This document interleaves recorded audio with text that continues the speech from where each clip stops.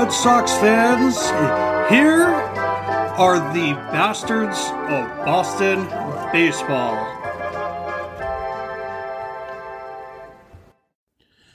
Welcome, everyone. The bastards are back for this early week edition of the podcast. We are downloaded in over 30 countries across the globe and available on every major media platform.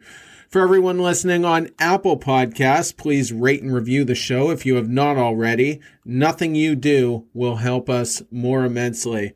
Just a disclaimer for any first-time listeners, this is not a Homer podcast. We will call it how we see it. When the Red Sox are dominating, we will celebrate that. And when they are getting destroyed, we will be critical and at times savagely blunt. If you are easily offended, hit the stop button immediately. But for those who embrace it, let's get rolling. The Red Sox just wrapped up a 4-game set with the last place American League West Texas Rangers dropping the series 3-1.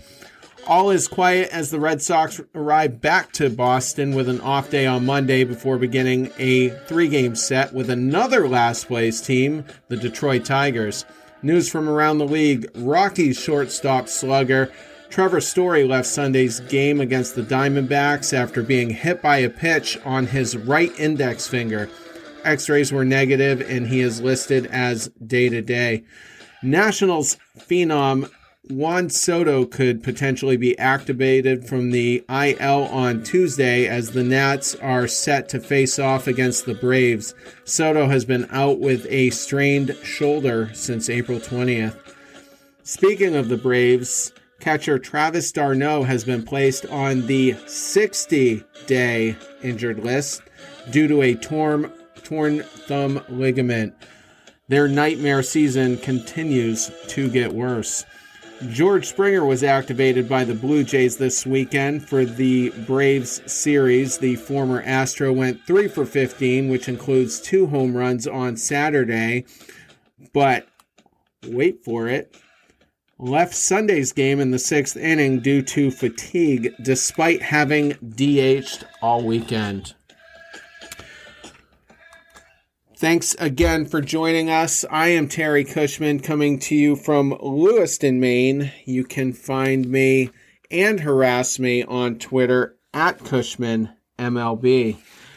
Co-hosting with me tonight from the city of Westwood, Massachusetts is Jason Kelly. Jason, how are you? I wish I could say it was good. This weekend left a bad taste in my mouth, so not feeling too great after what we watched this past weekend, but otherwise I'm good. You know, still not doing too bad, so can't complain, I guess, too much. Yeah, for the second straight series, I got the score of the series right, but the team's opposite. I picked the Mets to sweep us, and a 3-1 win for the Red Sox ended up being a 3-1 win for the Rangers. Also joining us tonight from Providence, Rhode Island, is Charlie Smith. How are you, Charlie? What's going on, man? How you doing? Not too bad. It's been tough.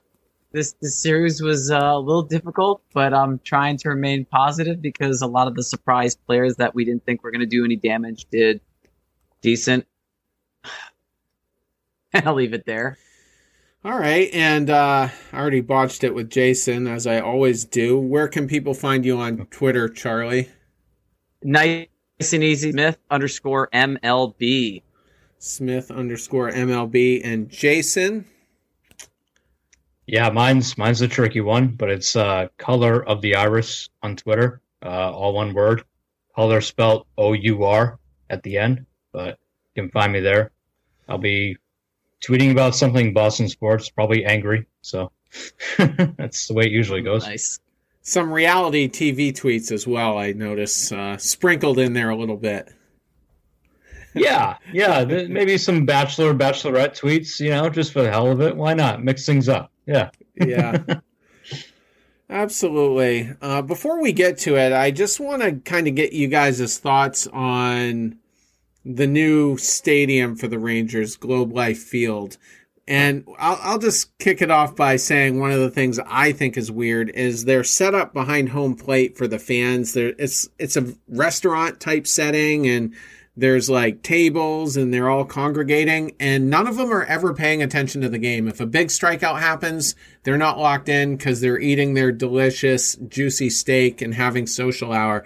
And I just think it's kind of weird to have that area designated for that, fans just not paying attention to the game. Yeah, it's not my favorite of the new stadiums, and it kind of reminds me of what the Marlins did. The Marlins behind home plate, they have the fish tanks. Oh, and that was their big feature, right? And that's cool, but it sort of takes away from the game. And I know that a lot of people may look at us saying that as oh, it's old men yelling at clouds, but I don't know. I don't like distracting things behind home plates. Just put seats there or put, something standard back there, whether it's a restaurant or whether it's the fish tanks. It's just weird. And it just, people are prone to be distracted anyway. So when you put anything back there that doesn't have to do with just sitting in your seat and watching baseball, they're going to be distracted. And let's face it, no offense, Rangers fans, but you guys only discovered baseball in 2011. So you're not real fans. We know this, okay? Let's all be honest with each other. You're not real baseball fans. You're a football state. But still, it's just this brand new stadium, and you're right. People sitting behind home plate, they're not actually watching the game. They're just eating their barbecue and just looking up who the Cowboys drafted. That's it. That's all they care about. Yeah. Charlie, did you have any observations? I'll say this much. We've been talking about, oh, yeah, how many fans stadium? It's 10%, it's 20%. Rangers are hold my beer. We'll fill the whole bitch up. Excuse my language. 35,000 fans. 35,000 fans on Saturday night. What's more surprising? The fact that there were 35,000 fans in Texas, or the fact that there was how many fans behind home plate eating food and not knowing that there's a baseball game happening in front of them? What was more surprising? I think it was the latter, not the first. So it was, I don't know. It's weird. And I remember when they brought the pool to Miami, didn't Arizona also do something like that too? Didn't they have something in right center field? Arizona has a hot tub in right center field. That's another thing. It's oh, cool. We bought $12 tickets in the bleachers to go sit in a tub.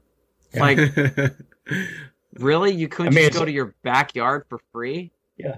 It's only 120 degrees in Arizona, so why not sit in a hot tub? Yeah, and not catch a baseball. It's a little silly to me. Cool, they got a chance to do something new as far as the stadium went, but it's Texas. Good for them. They actually, the 14 fans that were paying attention, you guys won 3 out of 4. Well done. Great job. The other thing I noticed is they used artificial grass, even though their roof opens up. Minute Maid Park, just across the state there in Houston, they have real grass. So it's a little weird that the Rangers went with, artificial surface. And when the roof's closed, which it was, except for Sunday's game, it kind of has a trop-like feel to it. When they're playing the field. So I don't know.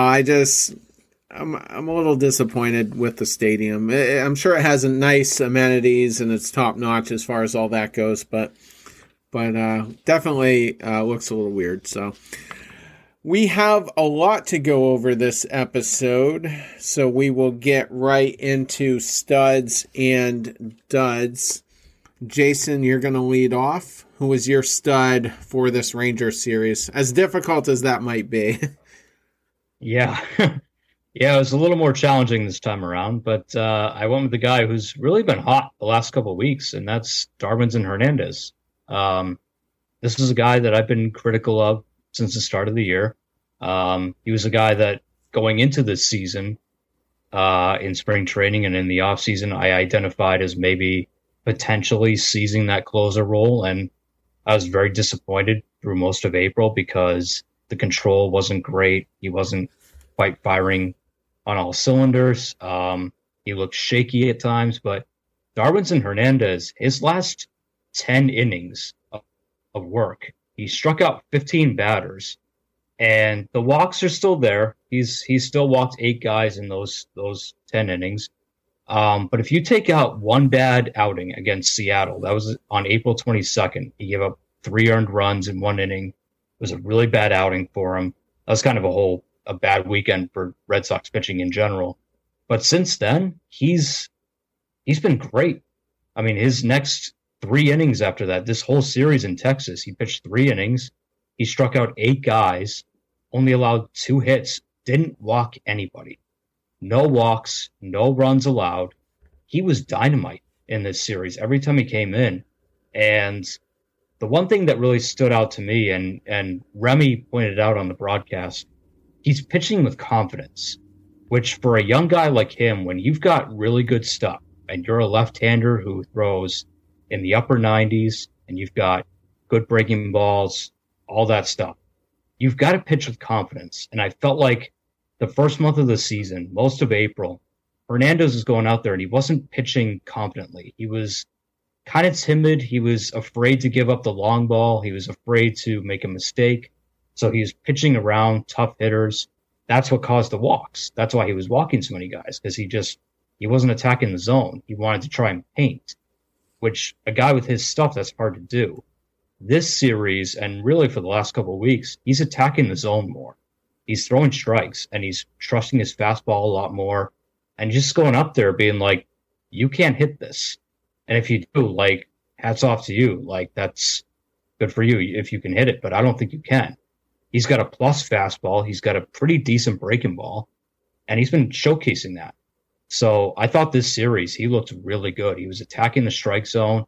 He was using that arm slot to his advantage, especially against guys like Gallo and all the other left-handed hitters that he was going up against. Like, that fastball across the strike zone to left-handed hitters, that's a nightmare. That's a nightmare for any left-handed hitter. And even against right-handed hitters, he has a breaking ball to offset that. So I was really impressed with him this weekend. Again, he's a young guy. He's a young guy who has really good stuff. I think he's still kind of learning how to trust his stuff. But if he's being taught to sort of attack the strike zone more with that plus fastball and then throw hitters off balance with your breaking ball and use that to your advantage, then he might be turning the corner. And that's huge for this bullpen because, quite frankly, like, through the first month, he was a guy that I don't want to say I was writing him off, but I didn't view him as a tremendous asset to that bullpen. I viewed him as a guy that, okay, if you have to bring him in, you bring him in, right? It's, if you have no other choice, if other guys are burnt out, you bring him in. Now I look at him and I go, if you've got a bunch of tough left-handed hitters coming up, I would rather see Darwinzon in there than Josh Taylor. And going into the start of the season, I wouldn't have said that. I would have trusted Taylor more. But Darwinzon might be your best left-handed reliever, out of that bullpen. So if he's turning that corner and he's becoming that, that's a huge asset to this bullpen. So I thought he looked really good. I hope that he keeps it up. I hope he keeps, getting that confidence and keeps developing because, again, he's a young kid. You've got him under control for a number of years. He can be a really good asset to that bullpen for a long, long time. I absolutely agree. Before the season even started, the first thing that went through my mind is like, this is who I want to close out games. I want this to happen, but, we all agreed that it was going to be Matt Barnes is to lose and Ottavino was perhaps in the wings, and that's just not going to happen now. It was Seattle series. That was the one where he got rocked because it was Bill Miller behind the dish that screwed him. And that's what blew up his ERA to something ungodly. I don't remember the last time that we had a reliever strike out eight guys, allow 1 or 2 hits, not walk a batter in 3 innings of relief.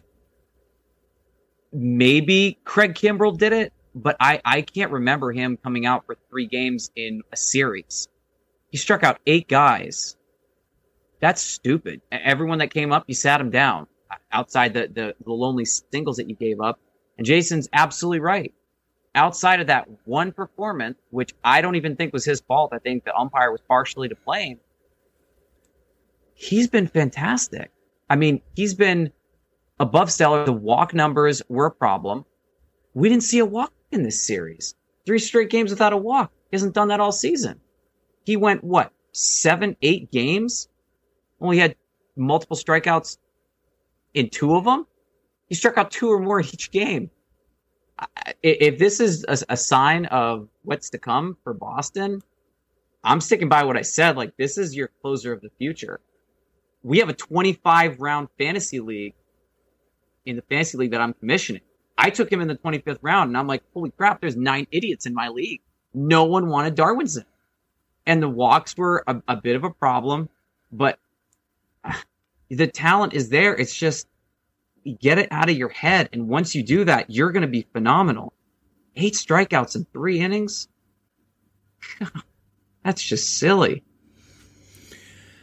Yeah, I've said all winter long, I do expect him to take over the closer position at some point. I mean, when he's on, who else do you get excited about in that bullpen? Barnes has been good and human at times, as we've seen. He had that 3-run bomb given up against him. But when Darwinson is in there, you can tell he's locked in. You can tell he's amped up.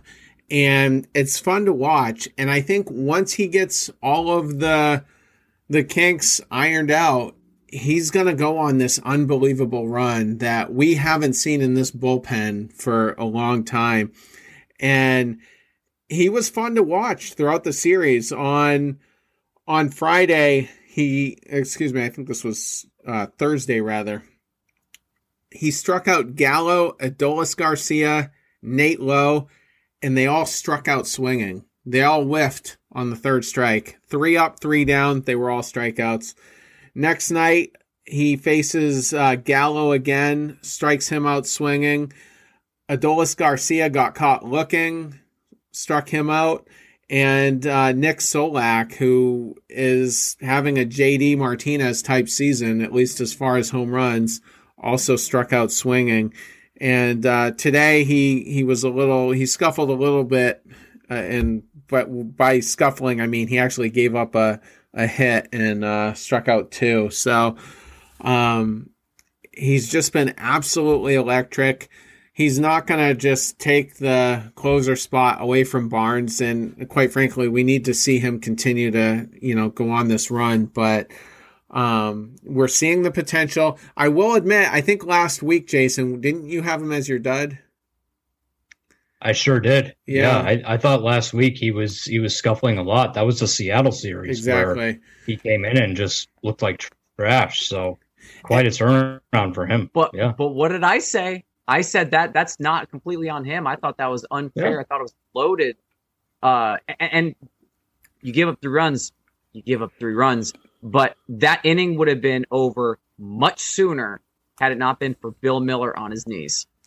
Let's be serious. And let's face it, the umpire today helped him out a little bit because he struck out Gallo, and Gallo was so pissed off that he got himself ejected for it. So, I mean, maybe Gallo also hasn't really been that great. He's walking a lot, but that's it. Great. Your plate discipline is fantastic this year. You're walking more. Guess what? You're still not passionate. No. I mean, Gallo's definitely been struggling. But, yeah, I mean, he got a little help from the umpires today. He didn't quite get that same help last weekend. So, he's going to be one of those guys that it's going to go up and down. He might have a really good series where he gets the calls, and he might have a bad series where he doesn't. And, but so far this weekend, you really can't complain. There was actually one at bat, and it was on Saturday. Let's see. Yeah, it was Nate Lowe, who has been a pretty hot hitter this year. I think he might even be second in the league in runs batted in, behind only Martinez.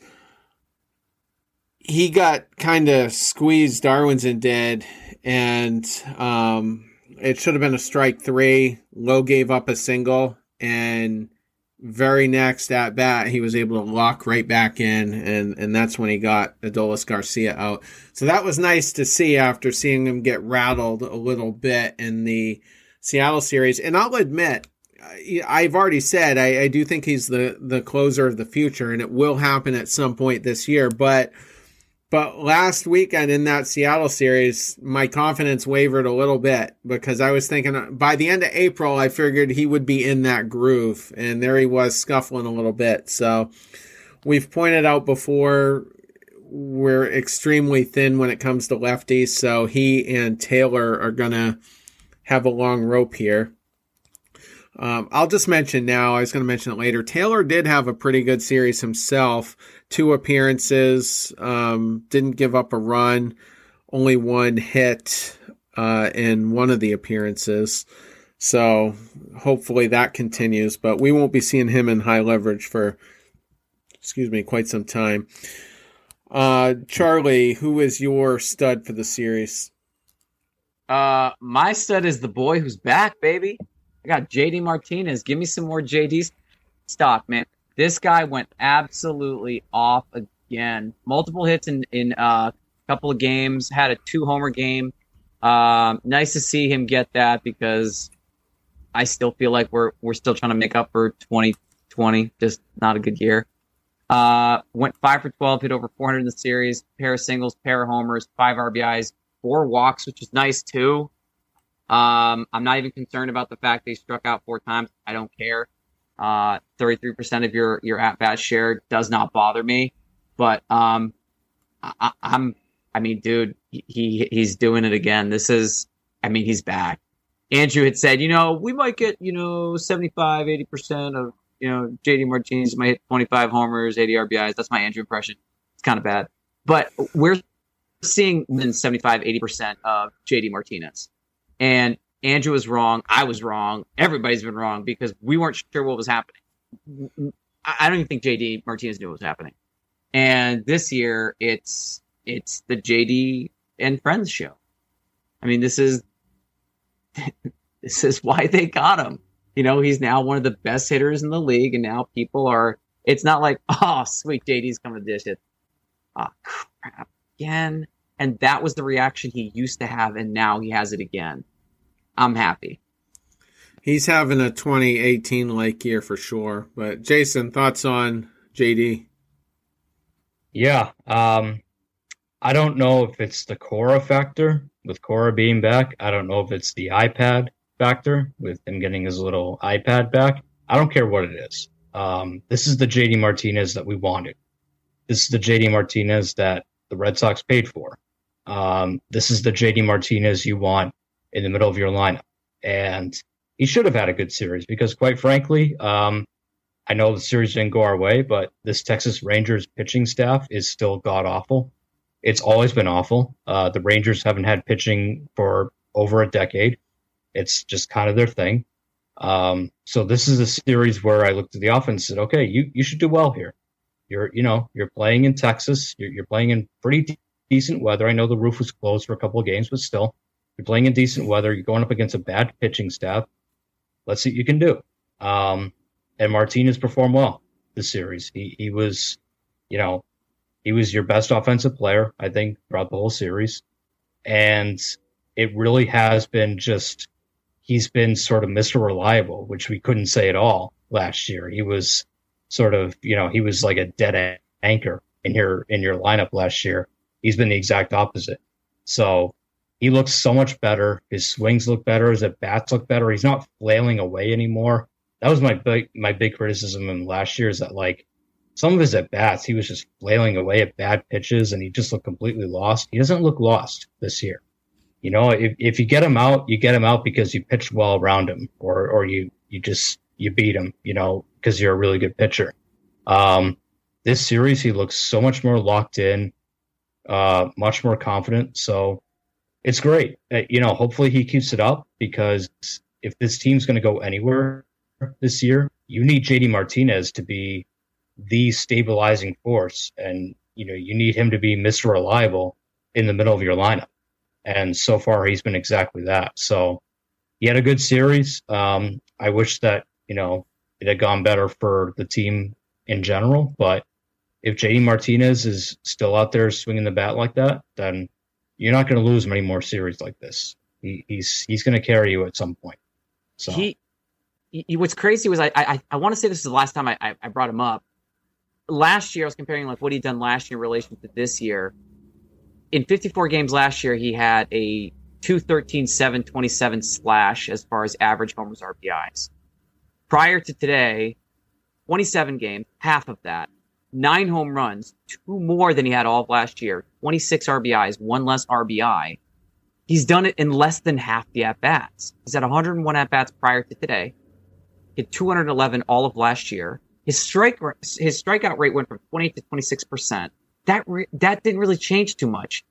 But the hits now, you're seeing solid contact. And it's not like these little dinky singles, he's mashing. This is the old JD. As Terry just said, 2018 JD is back. 213 batting average. Prior to today, 347. Like, I'll take whatever he's eating. Please and thank you. The Red Sox would not be where we are right now. We would be lucky to be a 500 team if JD wasn't giving us these numbers in the middle of the order. Like Jason said, he's been the stabilizer, and without that, like I just said, we're not off to a good start. So I can't really add much more to what you guys have said, and he's been a stud, it feels like, on almost every show. We've all picked him at some point, and he leads the league in a lot of categories still. So love to see it, and hope it keeps up, because we're going to get to some guys here shortly that aren't pulling their weight, and I'm just concerned he can't carry the team forever like he's been doing. So, but it's fun to see him do it. My stud for the series, I'm going with Martin Perez. And the Red Sox lost his start, not really his fault, and he was pitching against Kyle Gibson, who normally I would feel great about, but he has had a good season himself, so I was a little concerned about this matchup. But the reason I'm impressed with Perez is because he was coming off of 2 bad starts, one against the White Sox, the other against the Mariners. And both of those starts, he only lasted 3 2/3 inning. Against the White Sox, he gave up 7 hits and 4 runs. And then against the Mariners, 4 hits and 2 runs. And just was, even though it wasn't quite as bad as Chicago, he was clearly scuffling. So comes into this series, and I said towards the end of the last show when we were previewing the Rangers series, we need Perez to bounce back if we're going to have a good series.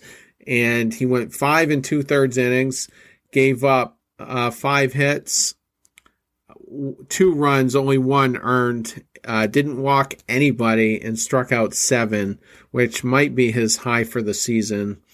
So it was nice to see. This was a team that you would hope that he would bounce back against. If he looked bad here, I would be seriously concerned, but that wasn't the case. So hopefully he's kind of back in a groove.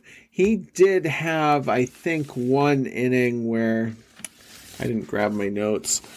I think it was the 5th inning. He got himself into a jam and then was able to pitch his way out of it. Yeah, bottom of the 5th, there were 2 base runners, and he managed to get out of the inning. So, glad to see it. Jason, thoughts on Perez?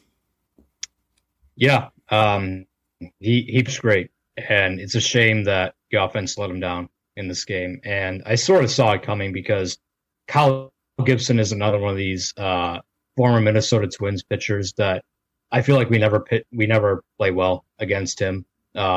He's got a really heavy sinker, and he was making some of our guys look just absolutely silly against that. I feel like he owned Xander Bogaerts in this game.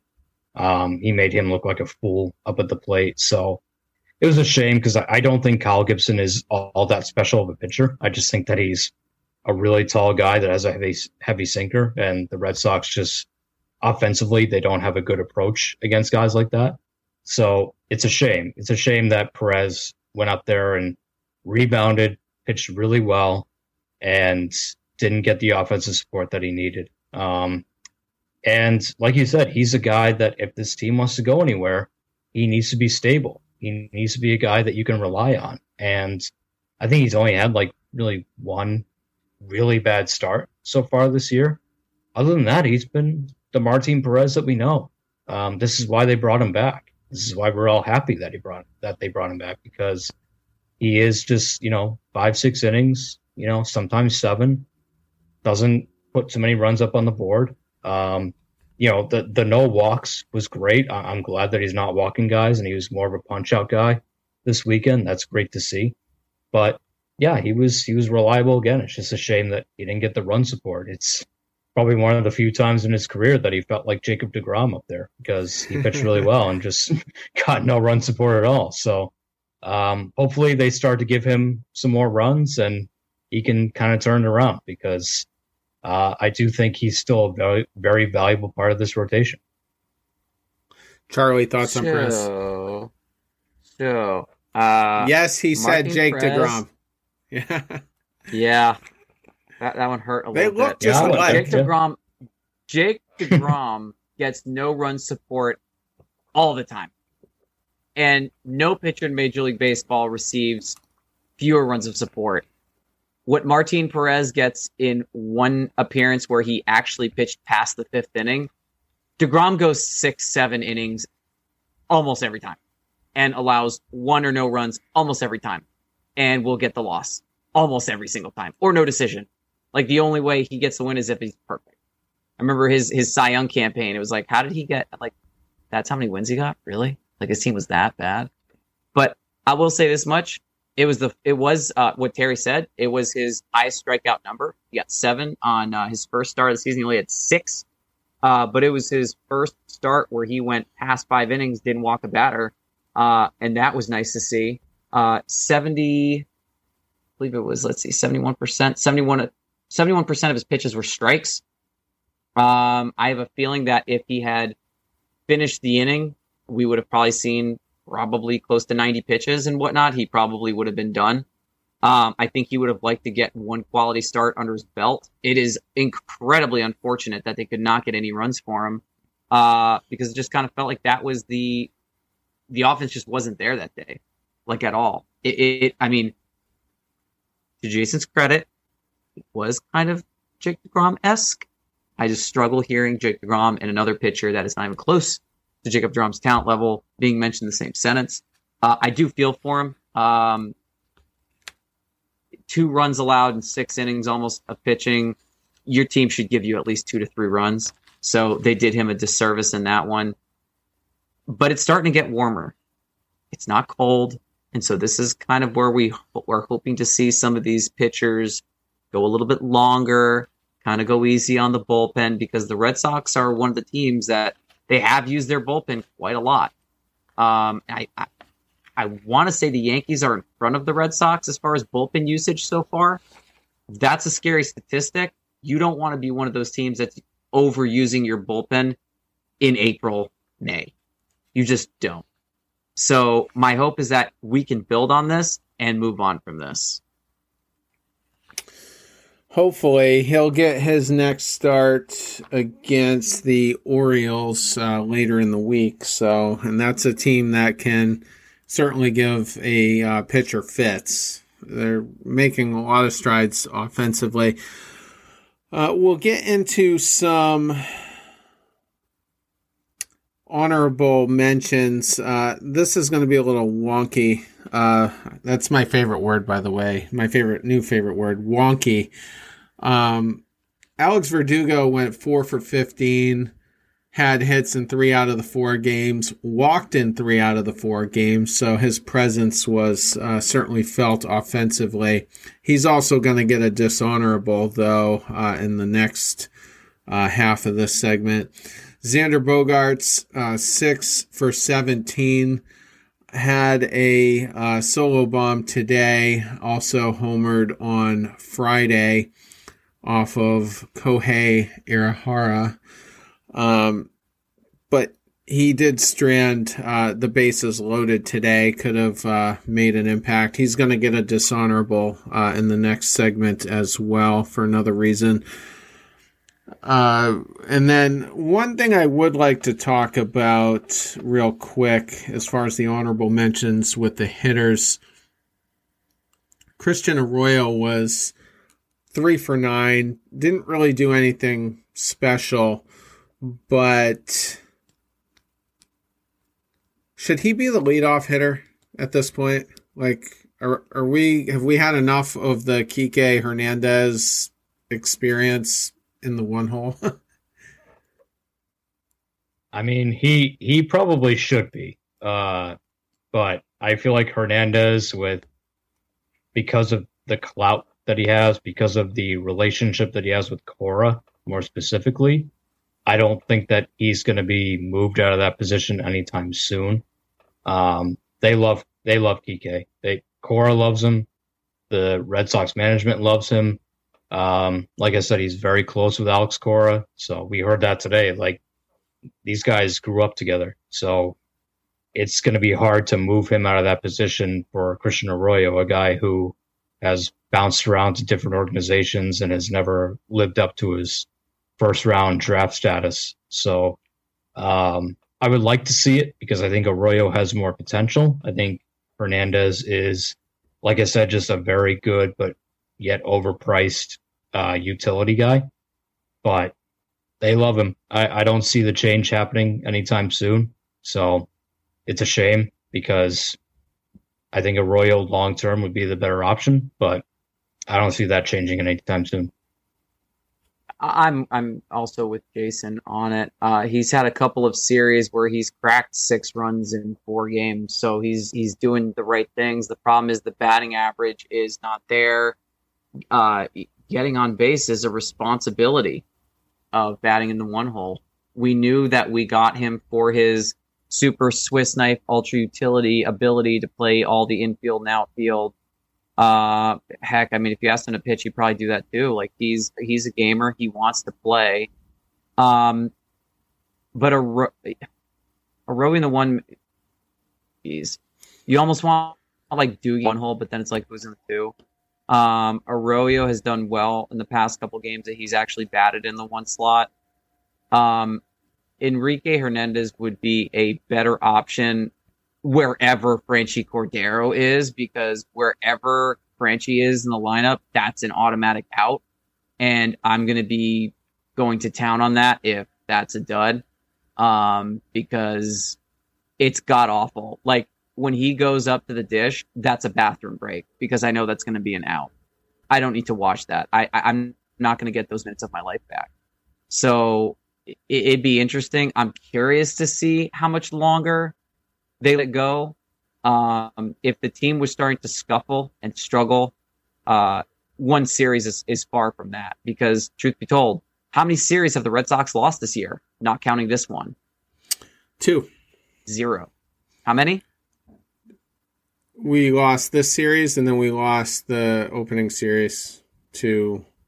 Oh, that's right. Oh, yeah. I can't even talk about that series. I've actually completely forgotten that one altogether because it doesn't feel real. Since the opening series, that was the last one. I think he's earned a little bit more of a leash, even though like we haven't seen Kike Hernandez do anything as far as knock anybody in since Toronto. So it's been a couple of series already. Could Christian Arroyo be the answer? Sure. I Has think Enrique Hernandez? I think he is the answer, though. I mean, I can't tell if the stats were updated on Baseball Reference, but he's hitting either right now or coming into today, hitting 302 with a 353 OBP. So that's adequate, in the one hole. Kike Hernandez, on the other hand, is hitting at a 231 clip with only a 277 on base percentage, and those numbers are getting worse. So Cora's been fielding questions about that. The beat writers have been asking. I don't know about Arroyo specifically, but they have been asking about the possibility of Kike moving out of that one hole. And I just don't know who the next viable guy would be unless you're just going to move everybody else up a spot, with Verdugo leading off and whatnot. So I'm getting really annoyed with Hernandez. He was 1 for 8 in the series, 3 strikeouts, so nearly half his at-bats, and always behind in the counts. He's never ahead. You never see Kike Hernandez with 2 balls, 1 strikes. It's always 0 balls and 1 strike, 0 and 2 strikes, and it's just really infuriating. And we'll get to I might have more thoughts on that on the other side of the segment, but I think they just have to consider, at least getting Kike out of there. So, on the pitching side, Nathan Eovaldi had a bad outing coming into the series. He bounced back pretty well. He scuffled, I think it was in the 3rd inning, needed close to 30 pitches to get out of it, but in the end, still pitched 6 innings, 4 hits, 1 earned run, walked 2, struck out 5. Not bad there. I already mentioned Taylor had 2 scoreless appearances. We'll take that every time, regardless of what type of situation that is. Garrett Richards today, 5 innings, pitched 4 hits, 1 earned run, walked just 1, struck out 7. I'm still not comfortable with Richards. I mean, where are you guys at? My glass is downstairs. I forgot to bring it up. I had a hunch we were going to be talking about it because after every single thing, I'm watching the game and I'm watching Garrett Richards and I'm like, oh, congratulations. You're dominating players that are hitting 190, 140. 200. But the guy that's hitting 340 has 2 hits off of you and 2 at-bats. So is it a product of you doing well against bad teams? It's not your fault, but I'm also not going to anoint you like the crown jewel. I won't do it. Like, I gave you a chance. You blew it. And then I was like, nope, I'm done. And then to spite me, you've pitched well twice against bottom teams. I don't know. Jason? Yeah, he's pitching better, which is encouraging. Granted, it's hard to get much worse than how he started the season, so the fact that he's pitching better is not much. But I'll take it for now. But it's still a high wire act every single time. I mean, the first inning today, he kind of got lucky. That game almost got away from him. Yeah. He didn't look good in the first inning. He was kind of powering his way through it. He threw over 20 pitches. Like, it's still, as much as it's good, it's not good enough. And I know that makes us sound spoiled because, he pitched well and that's all we can ask for. Granted, they still lost the game today. They probably shouldn't have. It wasn't his fault. But, it's still not good enough. I would rather go into a Garrett Richards start and be like, yep, he's going to give you at least 5 innings of, decent enough baseball. Doesn't have to be great. He doesn't have to be a Cy Young candidate. But I would rather just go into every game going like, okay, let's hope this first inning isn't, him trying to defuse a bomb out there because that's the way it looks so far. So even when he pitches well, it's like you're still breathing heavy and it still just doesn't feel comfortable. So I hope that it's just he's getting there, he's building up, he's by June or July he's going to be much more stable. But for now, he's still completely unreliable. I don't care what his stat line looks like. I just, with my own 2 eyes, I look at it and I go, he's unreliable. It's still not good enough. So I was watching it a little bit behind schedule on a break, and I almost turned it off because I thought, oh my God, we're not even 25 pitches in. and you've allowed a hit, you walked a guy. We're not dealing with no control problems either. So you allowed a single, we had a walk, we had a wild pitch, and we're pitching in a warm climate. So you can't use cold weather as an excuse anymore. What is it this time? Too many fans? And then he calmed down, thankfully. And I was expecting to hear 3 or 4 people on Twitter to go off and be like, hey, he's doing well. I expected that. In fact, I was actually disappointed that no one said anything because second straight appearance. Not wrong, but not right either. The high wire act, like Jason says, is what you're watching every time, and he looked like he was about to fall off it in that first inning, and it would have been an ugly thing to watch. He stranded runners on second and third, so the ball leaves the infield on 2 outs. They're running on contact. That's 2 runs. He strikes out. All 3 outs were as a result of strikeouts, so he gets out of it. But it wasn't the same start as against the Mets. He was shanking balls in the dirt again, and I don't know if that's the release point. And he's out there. He's not just battling the opponents in the batter's box sometimes. You can tell he's battling himself at the same time. And I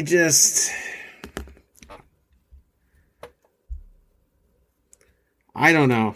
I'm not a Garrett Richards guy. So he kept us in it. And if everybody is pitching well around him, I guess we'll live with it. But thank goodness it's only a 1-year deal. Actually, I'd also like to bring up this point as well. Throws a ton of curveballs. And most of those are going in the dirt. And I just wonder,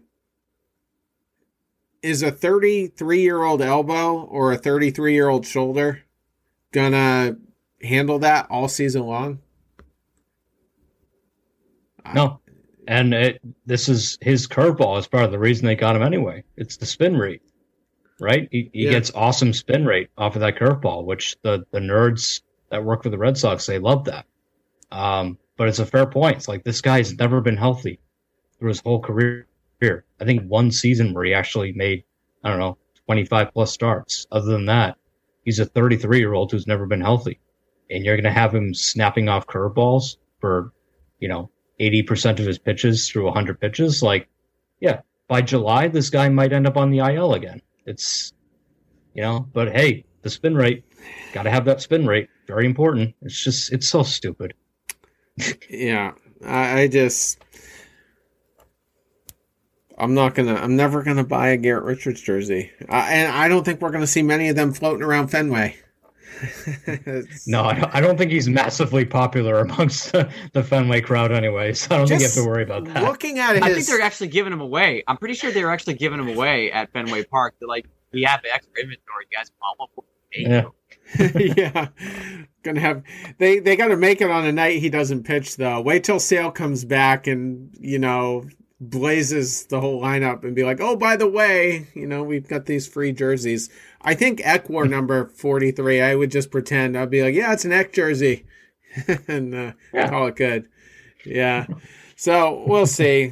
He's going to pitch against Baltimore, and that's a lineup that will get into his head if he's going to have one of those games. And it's at Fenway, where I have a lot of reservations about how he can pitch at home, where people could potentially hate him. So we'll see. Like I said, getting into the duds side of it, we're 48 minutes in. Jason, who's your dud?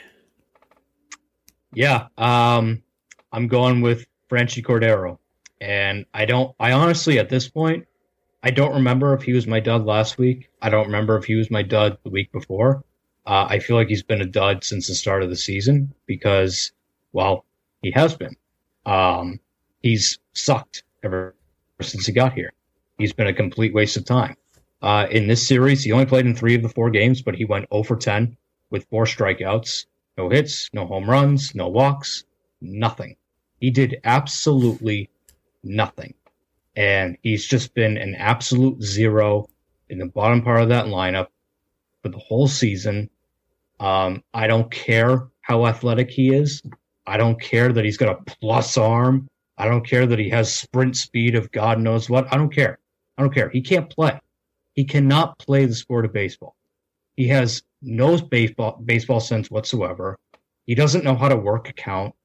He doesn't, everyone's like, well, he plays a good left field. Okay, great. He can catch the ball. Woohoo! Yay. Like little leaguers can catch fly balls too. Like that doesn't mean anything. I don't care about his sprint speed. He doesn't show great speed anyway. I have no use for this guy. I have no use. And I don't know what the lineup move is because he's, the corner outfield position on this team is kind of a joke right now.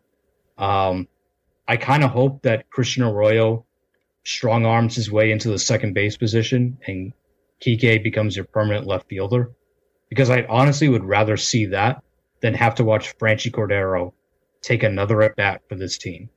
He is such a bad baseball player.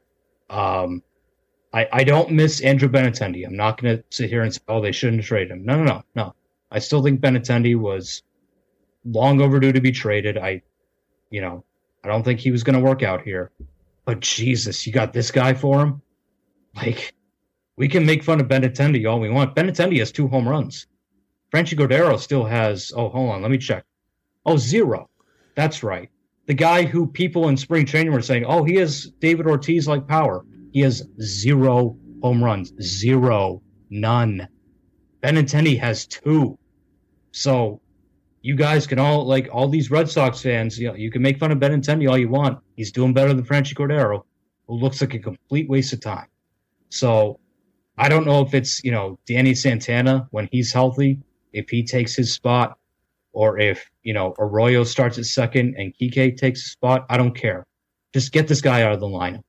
He can't play, and he's an absolute zero down there. I'm sick of watching him play. He's a waste of time. I'm done. Like, it's May 2nd. I'm done with the whole, it's the beginning of the season. Just give him time. No. It's been a month. And this guy has played way more than he should. I'm done. Get rid of him. I'm all set. Quick note on Benintendi real quick. He's back. He is back. He is. Yeah, I was going to say, he actually had a 2-homer game yesterday. Yeah, and he's got 3 on the season. I don't know if the third one came today, but he's hitting 273 with a 347 OBP. So he's... he had 2 home runs on Saturday. But what's his sprint speed? His sprint speed can't be that good, right? So we got to get rid of him. Probably not. That's the way it goes now. Excellent point. Probably not. He's got 4 stolen bases on the season. It hurts to see it, but you know what? I'm happy that he actually got an opportunity because let's be honest, the Red Sox pushed him out. He wasn't doing what he needed to do. I am 100% unequivocally, unapologetically in agreement with everything Jason has basically said tonight. Franchy Cordero started the season 8 for 23, 48 with a couple of doubles, 6 singles, a couple of runs knocked in, and has since gone, 1 for 32 with a .031 batting average with 1 single and 1 RBI. I can find middle schoolers that can get on base without even swinging the bat and do better. This is awful. He still has several years of arbitration and he has an option left. Why is he still here? Bring Kike into Franchy's spot.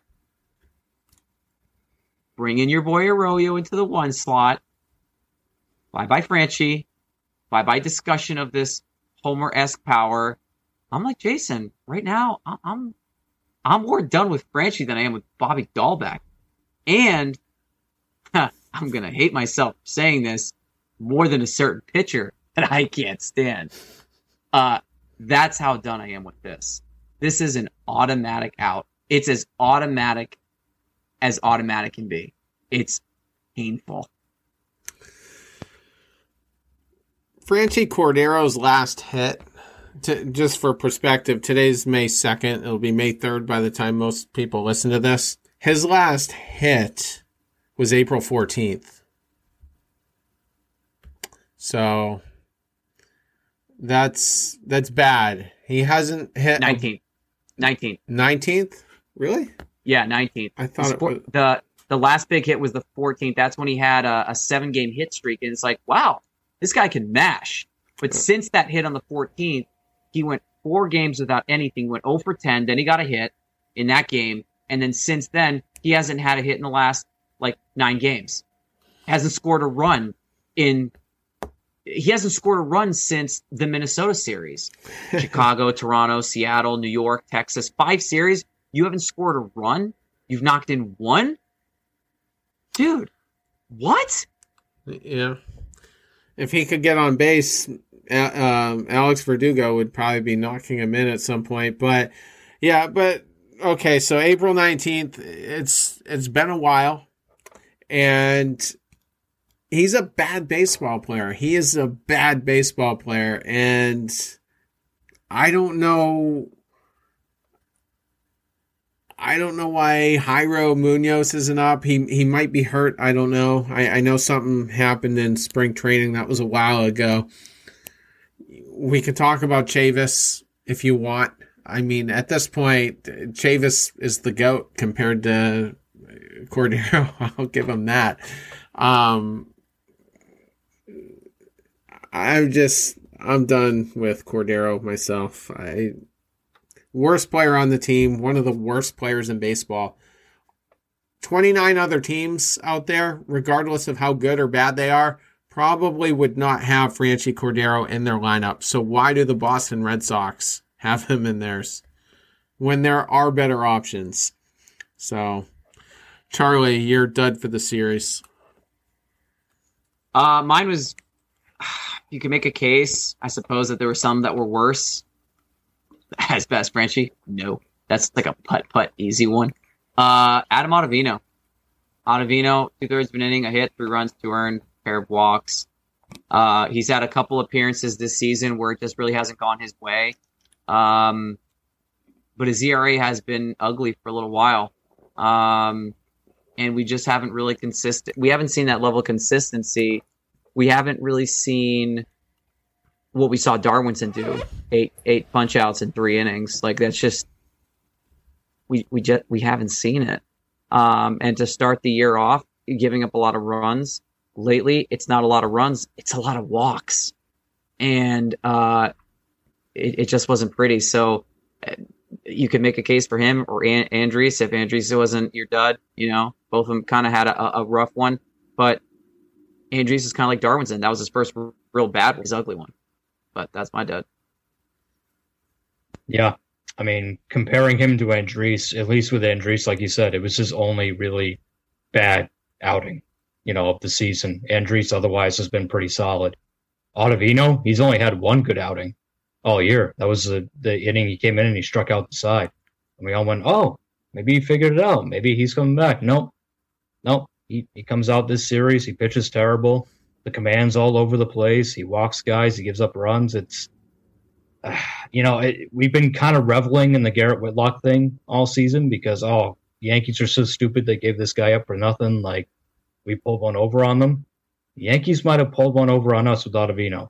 Okay, you think we're just giving him to you for free? Okay, yeah, have fun. He's going to suck. He sucked last year in the COVID season, and, they identified that he's just one of these relievers who fell off a cliff. And it's just, he's in his early to mid 30s. Maybe he's just done. And I don't want to believe that, a month in. But again, there's only so much time you can give a guy. Again, it's May 2nd. First 2 weeks, first 3 weeks of April, sure. Yeah, let him work out the kinks. Let him get it back together. But it's May 2nd. If by the end of May, this guy still has an ERA over 5 or over 6, and he's still walking guys, and he's not showing the command, and he's just doesn't feel like he has it, then you've got to make a move. because this guy's a black hole in your bullpen right now. And granted, I think the whole Red Sox bullpen is kind of in flux to begin with. I mean, other than Barnes, everyone else has kind of been up and down. So I don't know if, moving Ottavino is necessarily something you can do.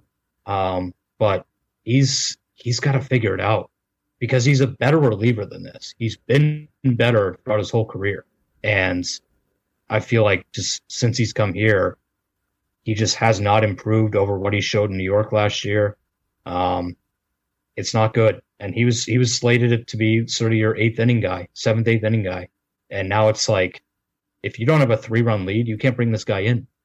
You can't. Anything less than a 3-run lead, you cannot bring Ottavino in because he's going to walk the ballpark and he's going to give up a couple of runs. So that's got to change. Otherwise, you've got to move on from him.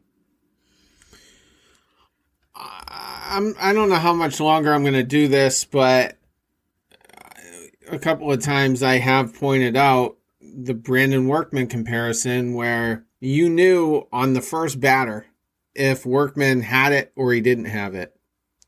And the same can be said for Ottavino. As soon as he walks the first guy, it's not going to go well. You're just hoping maybe he gets one out in the next 2 at-bats because the 3-batter minimum rule kills the Red Sox here. It absolutely destroys the Red Sox because we have to let him face 2 more, and that could sink us, and it did today. Unlike last season, was a major blessing in the sense that we were able to just have Workman for a month, then trade him, get a nice haul back. We got Nick Pivetta, but the headliner was Connor Siebold, who could be pitching out of the rotation this year. One of the better moves Bloom has done. And we're not going to have that luxury because he's going to be and I'm being metaphorical here, he's going to be at the bottom of the ocean by the trade deadline. He's just going to have no value whatsoever. And so Jason's right. We might just have to move on, Hanley Ramirez style. Just DFA him, or maybe you get something. Maybe you get a top 25 prospect from a team that's willing to try to, get him back to his old form. But certainly frustrating, and he's a heart attack reliever out of the pen. My dud for the series, I'm the only guy who ever uses him, but I'm going with Alex Cora. We've talked about Franchi Cordero being 0 for 10. Bobby Dahlbeck was 0 for 11. Hunter Renfroe had for him, a good series. He was 3 for 15 and went... He had, 3 for 15 and had a 2-run homer in Saturday's game, which we ultimately lost. I don't like seeing Franchi Cordero and Hunter Renfroe in the lineup together. There's no reason these two need to be in the lineup together, especially back-to-back. And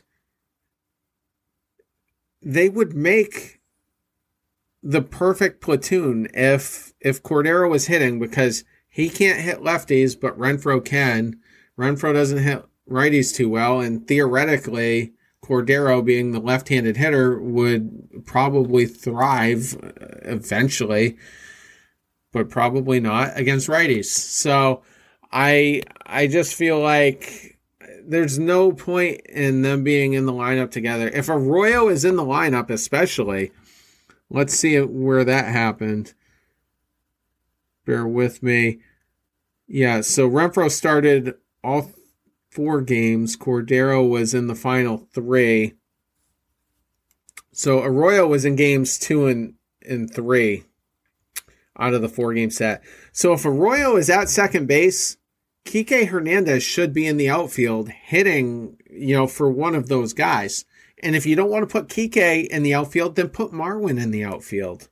and let him do it. Marwin, by the way, has slipped all the way down to 189, so I don't. That's getting harder to justify anyway. He's probably going to grind out a quality at bat, but there's I'm being facetious. A million solutions to avoiding Cordero and Renfroe from being in the lineup together. That I don't know if Cora's even deciding this. I questioned in the last podcast, I think that was with Andrew and Job, I gave a scenario where Erod looked like he was done after 6 innings of his start before this one, and for whatever reason, they sent him out again. He was getting hugged, shaking hands, so he looked like he was done after 6. They sent him out again in the Seattle series, gave up a home run in the first at-bat. That was a little weird. Same thing happened with Garrett Richards, and it was in the good start. I think that was against Seattle as well. And he looked like he was done after 6. Shaking hands, getting hugs. He came back out, and he did a little bit better. So I was kind of questioning whose decision was it to send those pitchers back out? Because it looked like Cora thought they were done, and then they came back out. So is he getting a call from upstairs to one of the offices? Is somebody running down the tunnel? Hey, throw him back out there. And then you see the lineup every day with Cordero and Renfroe back to back in there. And it's even more painful when Dahlbeck is 0 for 11. It makes the Renfroe, because Dahlbeck isn't going to help. You can't even split those guys up if Dahlbeck's in there. It's just utterly painful, and I don't like Alex Cora's lineup cards. And I can't find it in my notes, but there was also a play at home plate that Cora should have reviewed. We didn't know if the runner's foot touched the plate or not. And one shot, it looked like it probably did. The behind shot, it was pretty questionable. He opted not to look at it, but I'm pretty frustrated with the manager right now.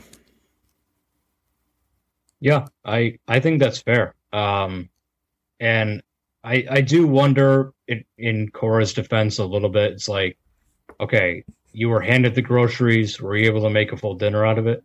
Like, he's handed Cordero, he's handed Renfroe, he's handed Dahlbeck, even Enrique Hernandez, who, we were all told we were supposed to love, but he's underperformed. Like, I wonder if Cora's just looking at it going, geez, I'm trying to put together the best lineup I can, but like, apart from the middle of that lineup, the top, the number one spot, and then the bottom end is a mess. I mean, the bottom end is all Cordero, Renfroe, Dahlbeck. Like, it's kind of a mess right now. The one second guess would be, I agree with you. I don't think Cordero and Renfroe need to be in the lineup on the same day. Like, put one of those guys in the corner outfield spot, put Hernandez in the other, and put Arroyo at second. Because at least Arroyo with the bat has shown you that he should probably be in the lineup every day, rather than Franchi Cordero, rather than Hunter Renfroe. I don't know why Hunter Renfroe is playing against right-handed pitchers. He can't hit right-handed pitchers. He never has throughout his whole career. I don't know why Franchi Cordero is in there against left-handed pitchers. He can't hit lefties. He never has in his career. At least Arroyo shows you that, yeah, he can probably hit both of them. Maybe not going to hit 306 all year, but he'll do better than effing Franchi Cordero. And then there were small things too. Like, there was that play today where it was, I guess, supposed to be a hit and run, where Devers got thrown up by a mile at second base. And I don't know if that was a Cora decision to send Rafael Devers with Marwin at the plate on a hit and run. No, Cora was asked in the post game, because the writers asked that exact question, and Cora started to shrug, and then he just said, "No, Devers just got thrown out." So Devers botched the sign or whatever, but it's a sign of these guys not being locked in, and that falls on the manager as well.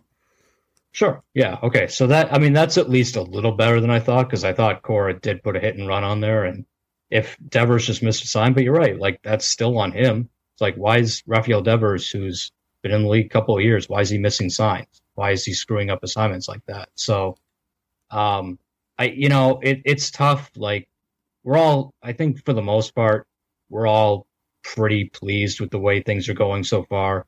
And I don't think Cora has been a detriment to this point, but I also don't look at it and say, well, they're only succeeding because Cora's back.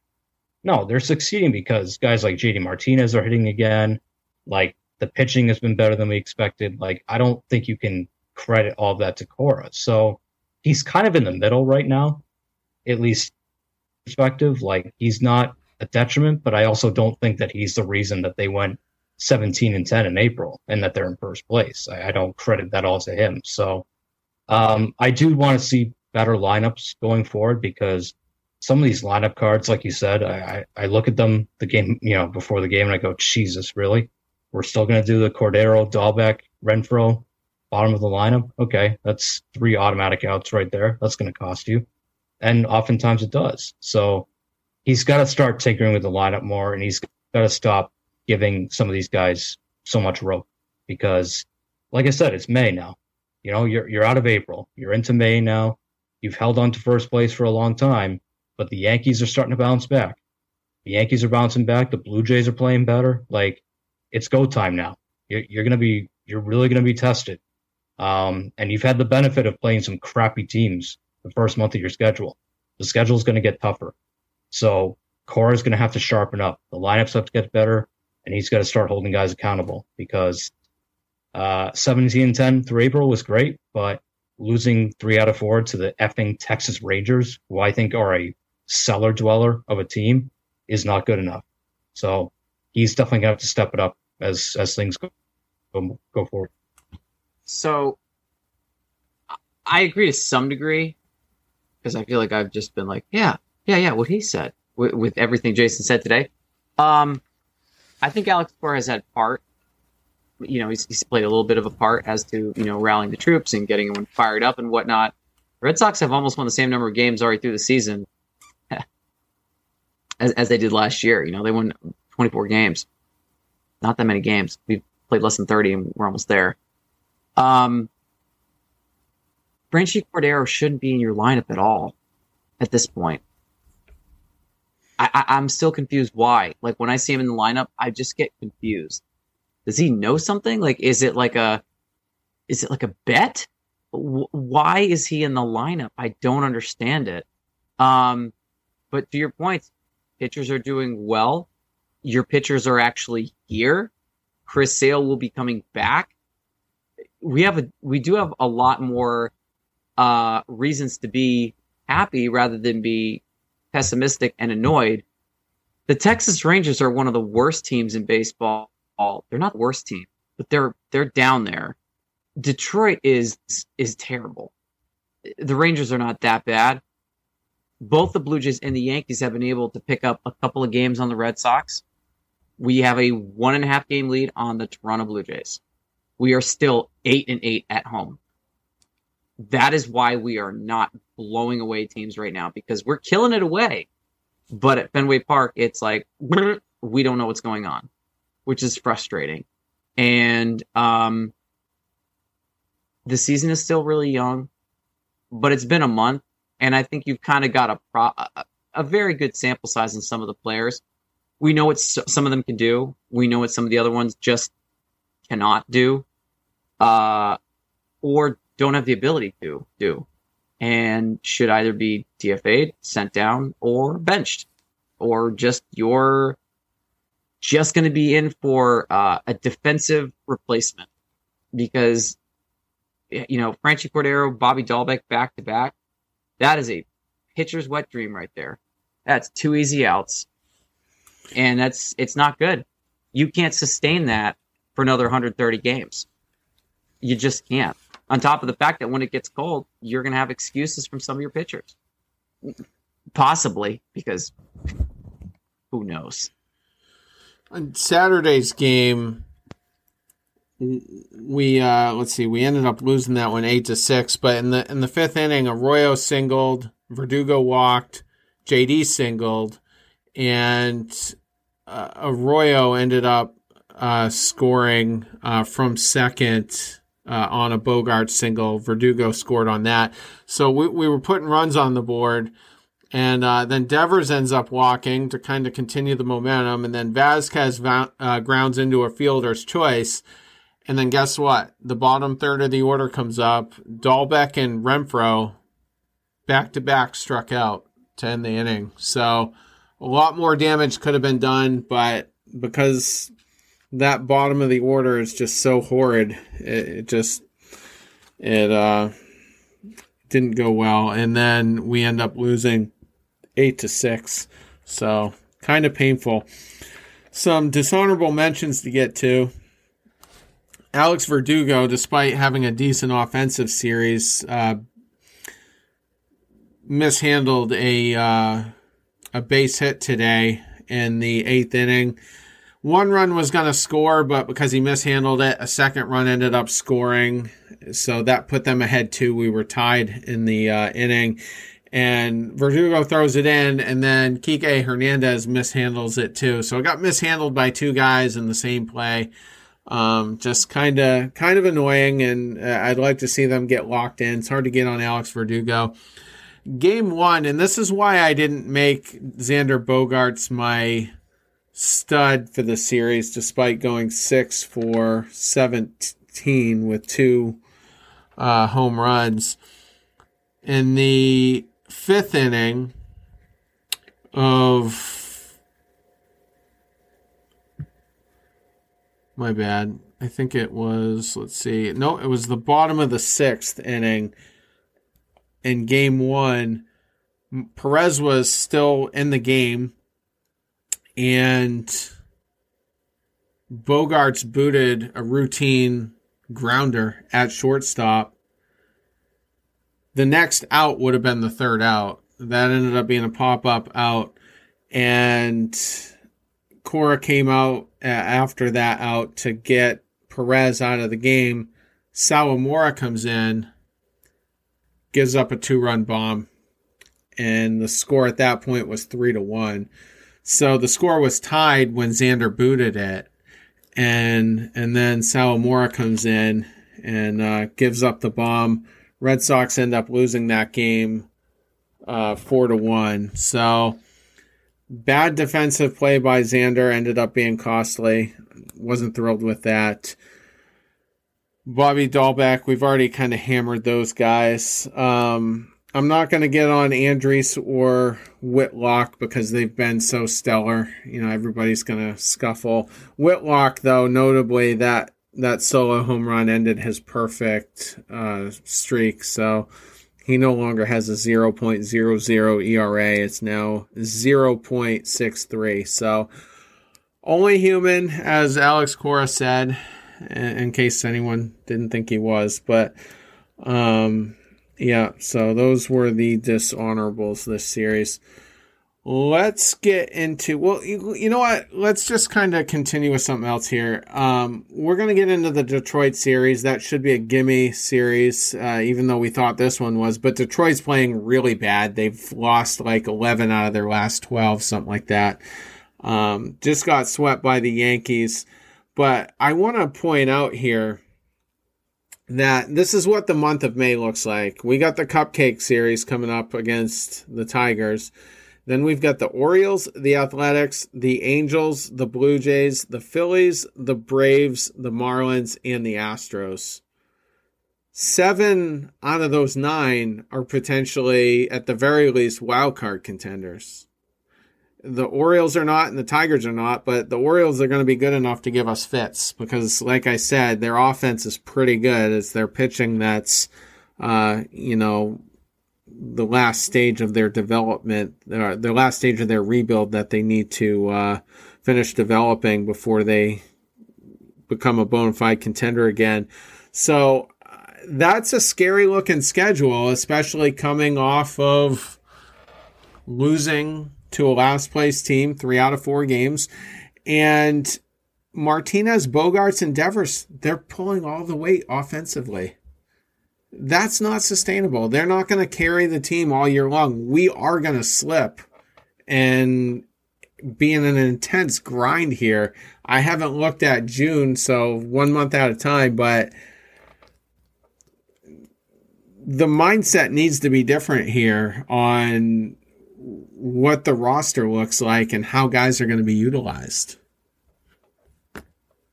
Yeah, so there's two things to worry about. Well, there's actually three things to worry about. So the first is that, as you said, like the schedule in May is not all that friendly. And sure, we got Detroit coming in, which should be a lamb of a series. But then again, even though it was on the road, Texas should have been a lamb of a series. You should have at least won 3 out of 4 against that team, and you didn't. You lost 3 out of 4. And now you've got Detroit coming in, who's playing real bad baseball, but the Red Sox, as Charlie mentioned, they don't play well at home. So that's a concern.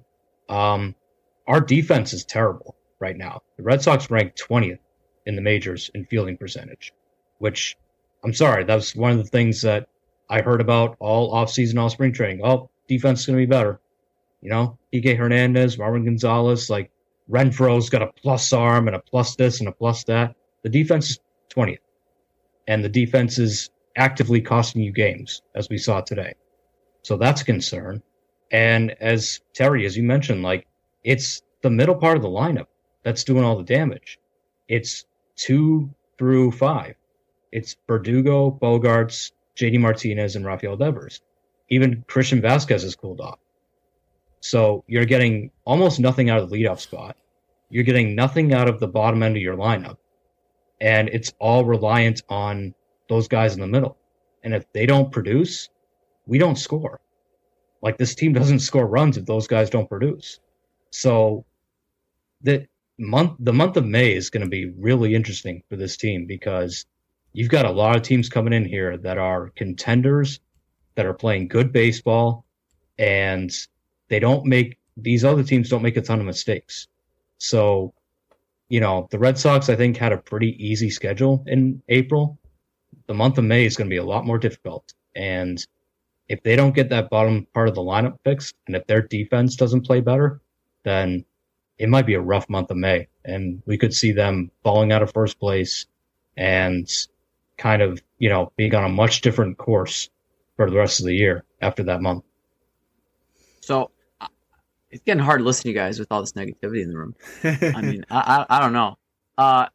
Detroit is 2, and if I counted that right, they're 2-15 in their last 17. I'm going to double check that because I thought I messed that up. That sounds about right. They're 2-15 in their last 17. So if you don't sweep Detroit, I'm going to be a little disappointed. If you only get 2 out of 3, I'm going to think, okay, that's the floor here. If you only win 1, we have problems. Why am I not really that concerned with May? Because if you guys think that May is bad, have you guys looked at June? Like, June is terrifying. Is that? So if we're concerned about May, we need to pump the brakes here about this team, like, looking really, really good, because I don't want to pop Andrew's balloon. If we can't get, you know, the 3-game sweep against Detroit, which I think we can, I think we can do it. No, Andrew's not telling me to say this. Baltimore is going to be interesting, but we're away and not home, so I feel a little bit better about it. We do a little bit better away than we do at home. Oakland is one of the best teams. LA's kind of scuffling a little bit. Toronto's all right, but then you get Philly, Atlanta, Miami. And Miami's not getting it done. Atlanta's not doing so great right now. Philly's kind of like hit or miss. So you have a nice little 8-game stand to finish out the month before you face Houston, New York, Houston, Toronto, and then Atlanta in there for a little cupcake, followed by Kansas City, Tampa, New York, and then Kansas City again. June is going to suck. I'm totally okay with May. And I'm not really as nervous with some of the teams that we're facing. I think we can take 2 out of 3 against LA. Oakland will be tough. Baltimore, I mean, you're aiming for a minimum split here. Maybe Richards doesn't have the rain cloud, and he just shocks the world with a third great appearance in a row. I know it's hard to fathom because every single time I talk well about Richards, he blows it. But I want to believe that we have a better shot of doing better in May than we do in June. Because if we struggle in May, oh my goodness. Oh my goodness. My before the season prediction could become a reality. And it's June. Let me ask you this. What divisional opponent in the American League East are you comfortable with? That's a great question. None of them. I'm not comfortable with any of them. So it's going to be a grind, is what I'm getting at here. Who are you comfortable with? Who are you the least comfortable with? The least comfortable with? I hate Tampa Bay. Yeah. Like, I don't hate them. It's always Tampa Bay because they always find a way. Yeah, that's probably who I'm the least comfortable with. Baltimore, if we get the better of them this series, maybe I'll start to breathe a little easier. But that's an offense. I mean, Mullins is hitting well. Mancini's out of his mind right now. Yep. They got that Austin Hayes kid. And we haven't played the Yankees yet, so who knows there. Toronto's starting to get guys back. So Job called that one. Yeah. So I'm just saying. But Jason, thoughts on the division? Yeah, I was going to say the one I'm the most comfortable with is actually Baltimore because I know their offense is playing really well right now, but that pitching staff blows. Other than John Means, that pitching staff is awful. So as long as we can outscore them, we're fine against Baltimore. I'm not worried about them. I think that they're off to a hot start, but some of those bats, too, are going to cool off. Like Mullins isn't this good. Hayes isn't this good. Mancini is, but their other bats, they're not that good. The pitching still blows. Toronto's the one that I worry about. Toronto is starting to heat up. And, Vlad Guerrero is off to an amazing start. Bichette's playing well. Kevin Biggio is off to a slow start. He's going to pick it up at some point. That offense is nasty. If Rowdy Tellez is in the lineup, then he'll do damage against us because he always kills us. And I think that pitching staff is okay. I don't love their pitching staff, but Ryu at the front is a beast. If some of their other pitchers, Robbie Ray can get going there. Toronto scares me. Like, Toronto, I think, is the biggest threat in the division. Tampa doesn't scare me as much. I think they lost too many good pieces. So I think they'll still be decent, and they'll give us a run for our money, but they don't scare me as much. I think the Yankees are frauds. Outside of MVP Aaron Judge, they're frauds. So, they don't scare me as much either. Toronto's the one that I worry about. Yeah, and we've got plenty to go against them. I think we've only played them once so far. Ryu is on the disabled list right now with a strained glute muscle, which is an ass muscle that I always like to pull out. He pulled his ass, and he's on the injured list. Pulled his ass. Yeah. So the manager didn't pull his ass out of the game. He pulled his own ass. But yeah, so the other good news is Means pitches on Thursday against the Mariners, so we won't see him. The boogeyman will go back in the closet until at least next time. That's a relief. Yeah, so no problems there. We should try to get through this in like 2 minutes, literally, because we're coming up on the 90-minute mark. Nick Pivetta pitches on, Tuesday against TBD. So just kind of hoping for a continuation there of good outings. He's coming off of 2 in a row. Martin Perez goes on Wednesday against Casey Mize, who has a 5.06 ERA. I'm learning not to trust those because we got burnt big time by some bad ERAs in the Texas series and got thumped. Perez has a 4.70 ERA, and clearly he's better than that. And then finally on Thursday, it's Spencer Turnbull against Nathan Eovaldi. So nothing too scary there, and we've got 3 guys coming off of good starts. So I'm going to predict a sweep for the Tigers because I've gotten, the opposite wrong. So I'm going to pick the Tigers to sweep in an attempt at a reverse jinx. I think I'm going to go with 2 out of 3 for the Red Sox because I do think that Casey Mize is going to blow them away. Really? Casey Mize is he's a really good young pitcher. The numbers don't show it, but he's nasty. He's been nasty for a long time.